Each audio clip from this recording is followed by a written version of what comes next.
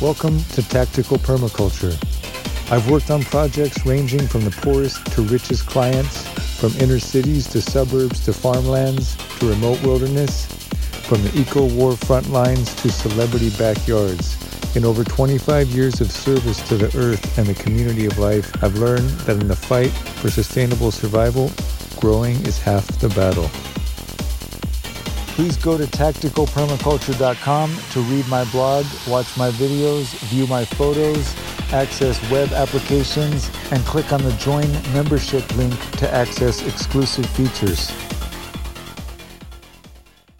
December 9th, 2023. This is episode 90, and I am commemorating, now it's slightly over one whole year, the first year of my life 100% beyond civilization.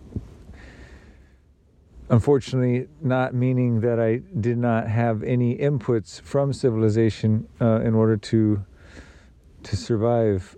I'm not that free yet. I'm not that self-sufficient yet. But in terms of geographically being located beyond the city limits of any city for one full rotational cycle of the earth, one revolution of the earth around the sun, that's the way it works, right?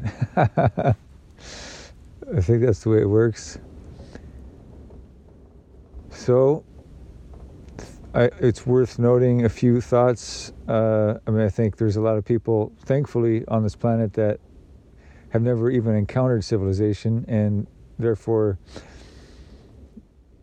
from their perspective, I'm just barely getting to know the earth, nowhere near proximate to the way they know it, but it feels like as much of a nature boy as I've tried to be, I've still always been mostly a city slicker, and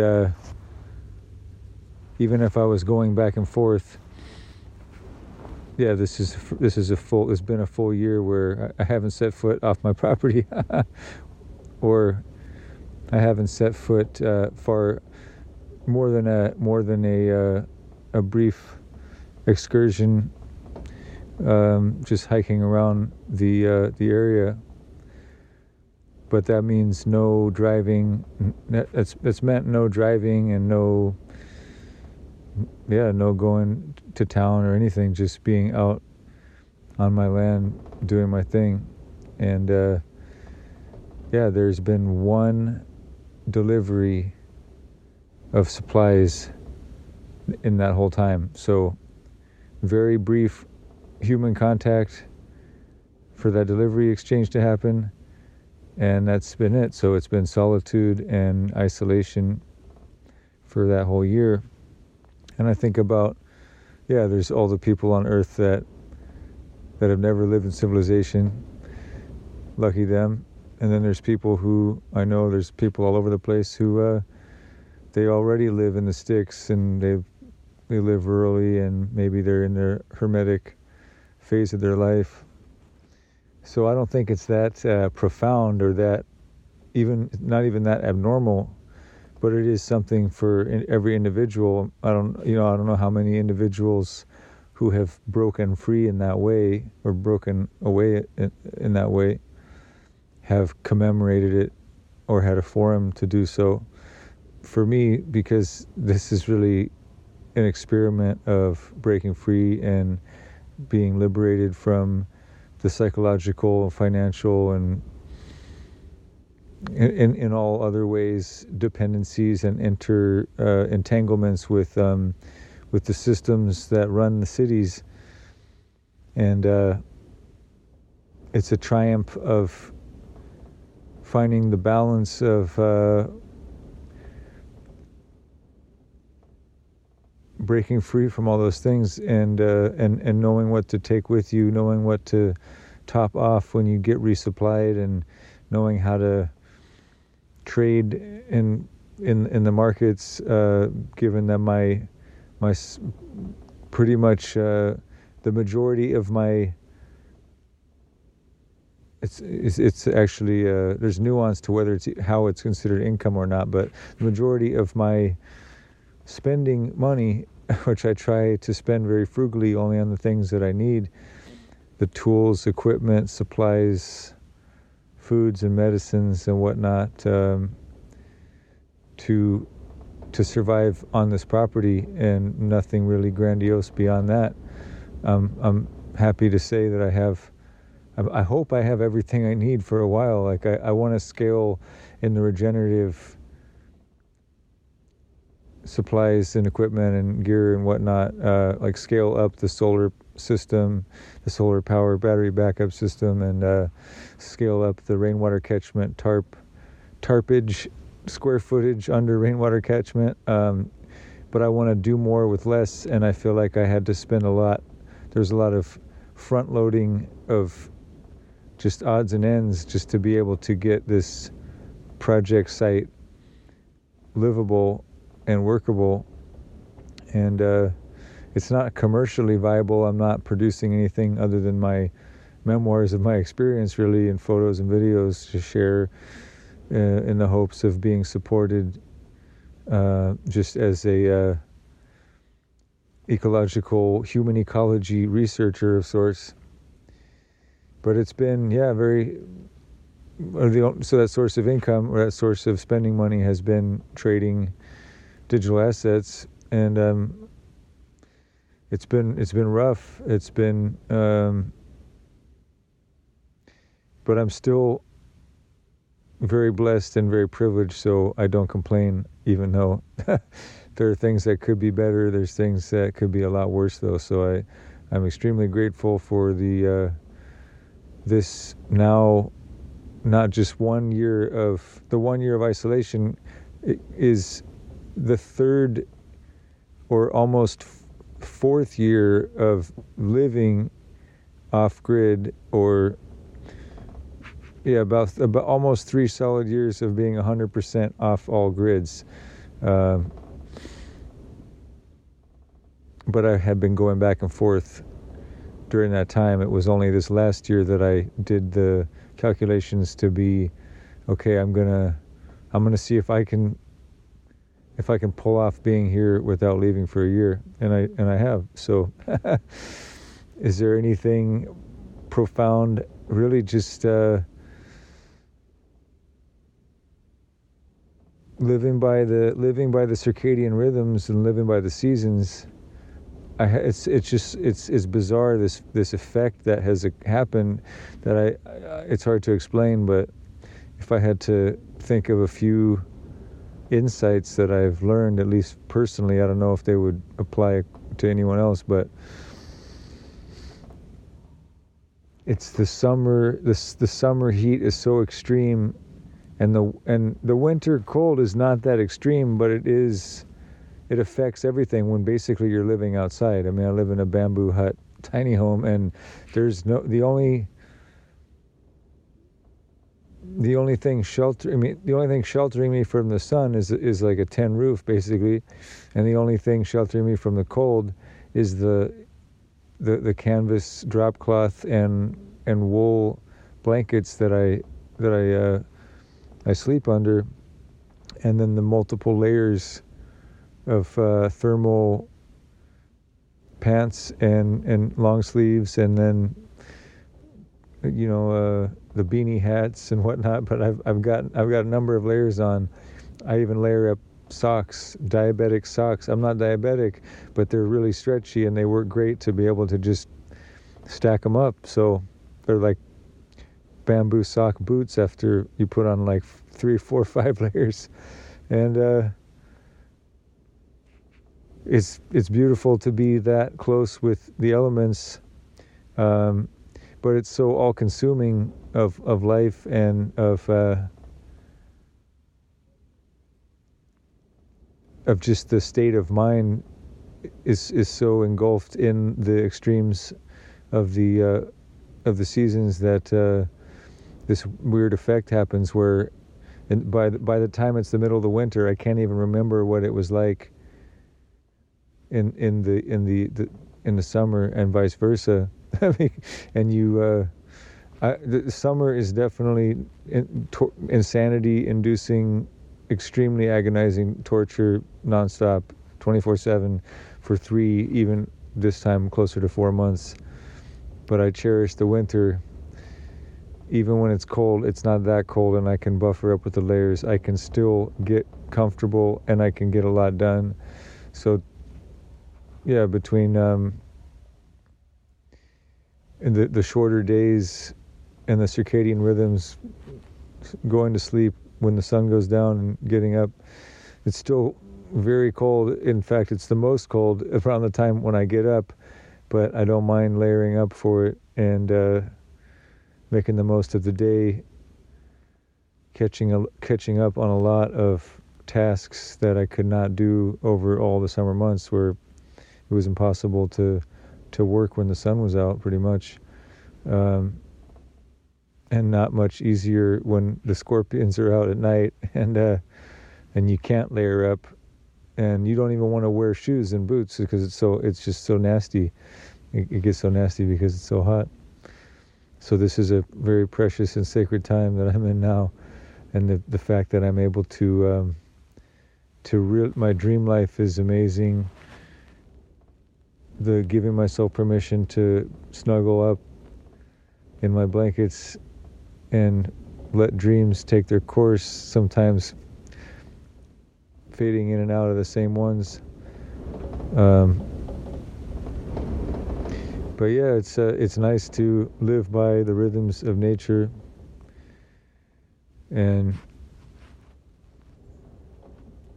it's worth noting that the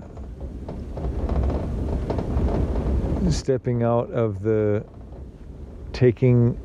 driving at high speeds for granted paradigm makes me very critical of that paradigm, and it makes me wonder why the question isn't renewable energy transportation modes that are human powered and thus far less lethal, versus ratcheting up extremely environmentally destructive to extract materials for electric vehicle batteries, so that you can compete with the paradigm of fossil fuel powered vehicles and maintain the same speeds, and as some people would brag, have even more kind of horsepower or acceleration power, as if that's all great. It's like, that's to me kind of sad. And I have a perspective now from where I'm at, thinking it's really such a deal with the devil to gamble with your life and your family's life for just basic everyday logistics to work out. You have to buy into that cult of 75 miles an hour or whatever, 90 for most people when it's the 75 zone. And just it's changed me a lot. When I would go back out, phone off, both hands on the wheel, eyes forward, just really feeling far more attuned to the reality of what's actually happening, which is not inherently not safe, inherently not sane. And so it's another effect, I would say. Yeah, if you have to do something that is intrinsically life-threatening and dangerous every day, you can't analyze it and really feel it, otherwise you'll go crazy, so you numb out to it, and that's called living in the city. That's called crossing the street as a pedestrian. It's everything that is just, when you take a step back, you realize there's no need for human populations to design where they dwell, where they move, how they access resources, for it to always be a layer upon layer upon layer of potential catastrophe. chemical explosions, dog bites. I mean, there's just no limit to the hazards that we impose on ourselves in the city.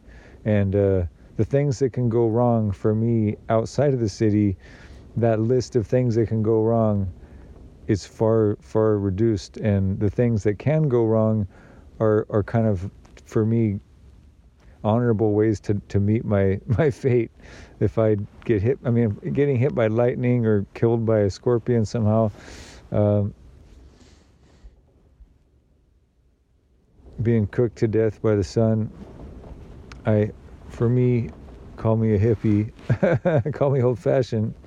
I'd rather that than any of the unnecessary mangling and maiming and toxic deaths that occur en masse in urban existence, even if you're not in a war zone, which is in and of itself becoming more looming on the horizon for the civilized world to be embroiled in combat. So that's another interesting point, and just the perspective that I have gained, putting in perspective what I think is a more wise perspective, just taking a step back from all the hazards and saying, I really want to minimize them. If I can cut them out completely, I will. If not, I want to minimize them.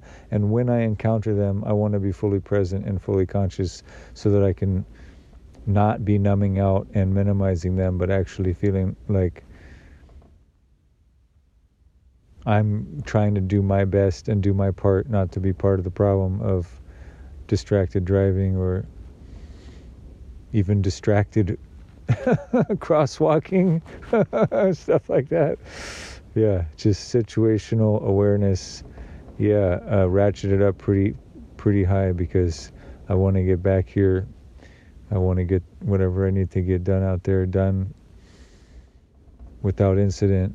And I'm going to pray that the good faith efforts I put into making this land livable, that I'll always be able to come back here and in one piece and without catastrophe. And I will pledge to do my part to make the world out there safer for other people who have to live in it. And there's not much, I guess. Another thing I could say is, what do I miss? Well, I do have dreams about burritos. I do have that. And the people that came to bring my supplies, they blessed me by hooking me up with a burrito from my favorite place. And that was almost so divine. I don't know, I wish I could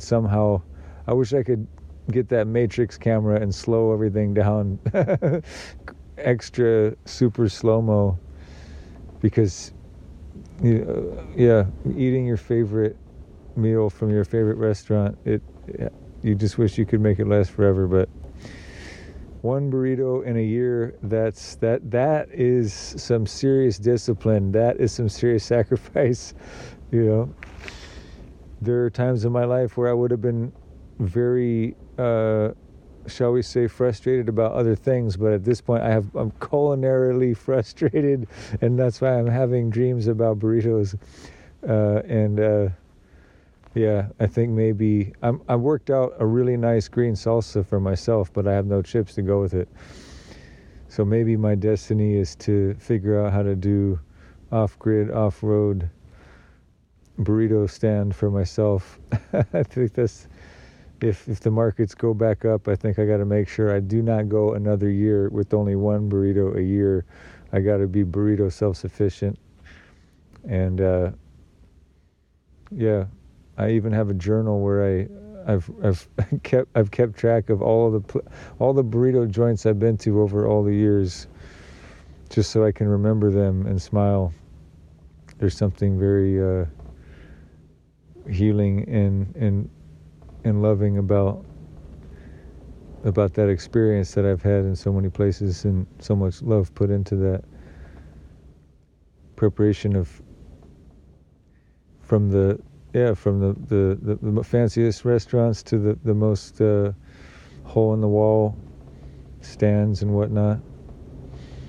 I do miss that a lot, and there's certainly some old friends that I miss, but I also kind of appreciate this experience of solitude being where I am in some ways kind of done making new karmic knots. If someone's meant to be in my life, if they're willing to follow my epidemiological protocols, they'll be welcome to visit me here. But for me personally, and I know this wouldn't be how everyone feels, I don't see it as any form of superiority or high ground or anything. But for me, after so many years of grinding poverty and victimization, trauma, suffering of all kinds, I know I got my list of privileges, but in the grand scheme of things, I feel like I earned an early retirement from all the BS out there, and certainly from the worst elements of it, because I experienced a lot of them throughout my life.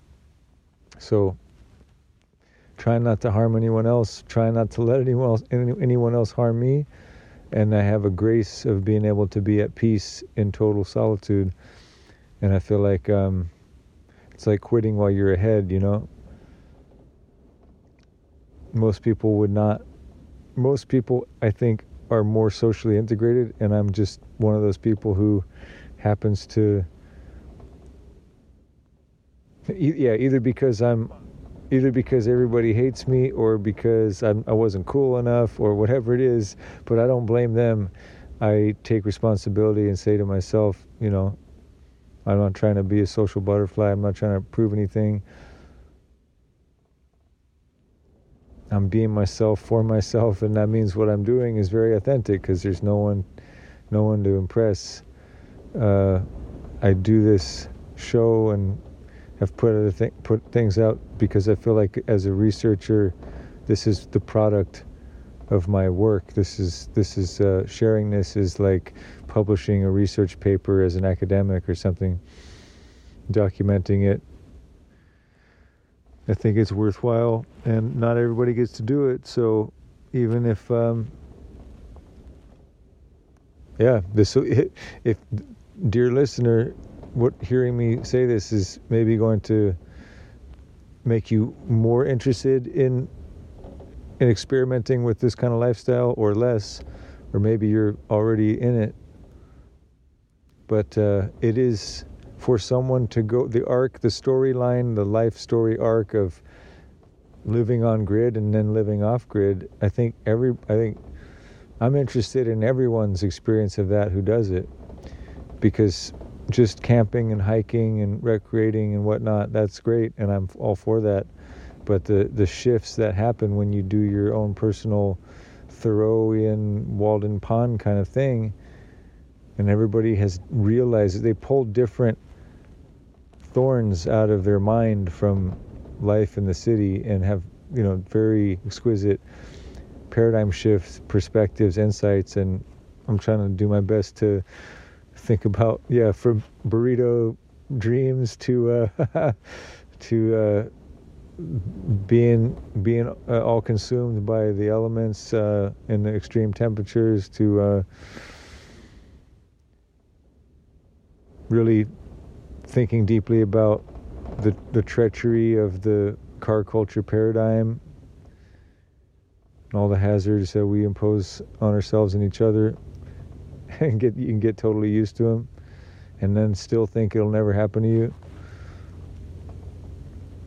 It's nice to live at what my friend used to call a human scale, you know, meaning, is what I need to survive within walking distance, can I reach it or climb safely climb to get it, If it's too far away and too high to reach or climb to, or buried too deep in the ground to get at with a shovel or a digging stick or bare hands, that's beyond the human scale, and I don't want to live like that.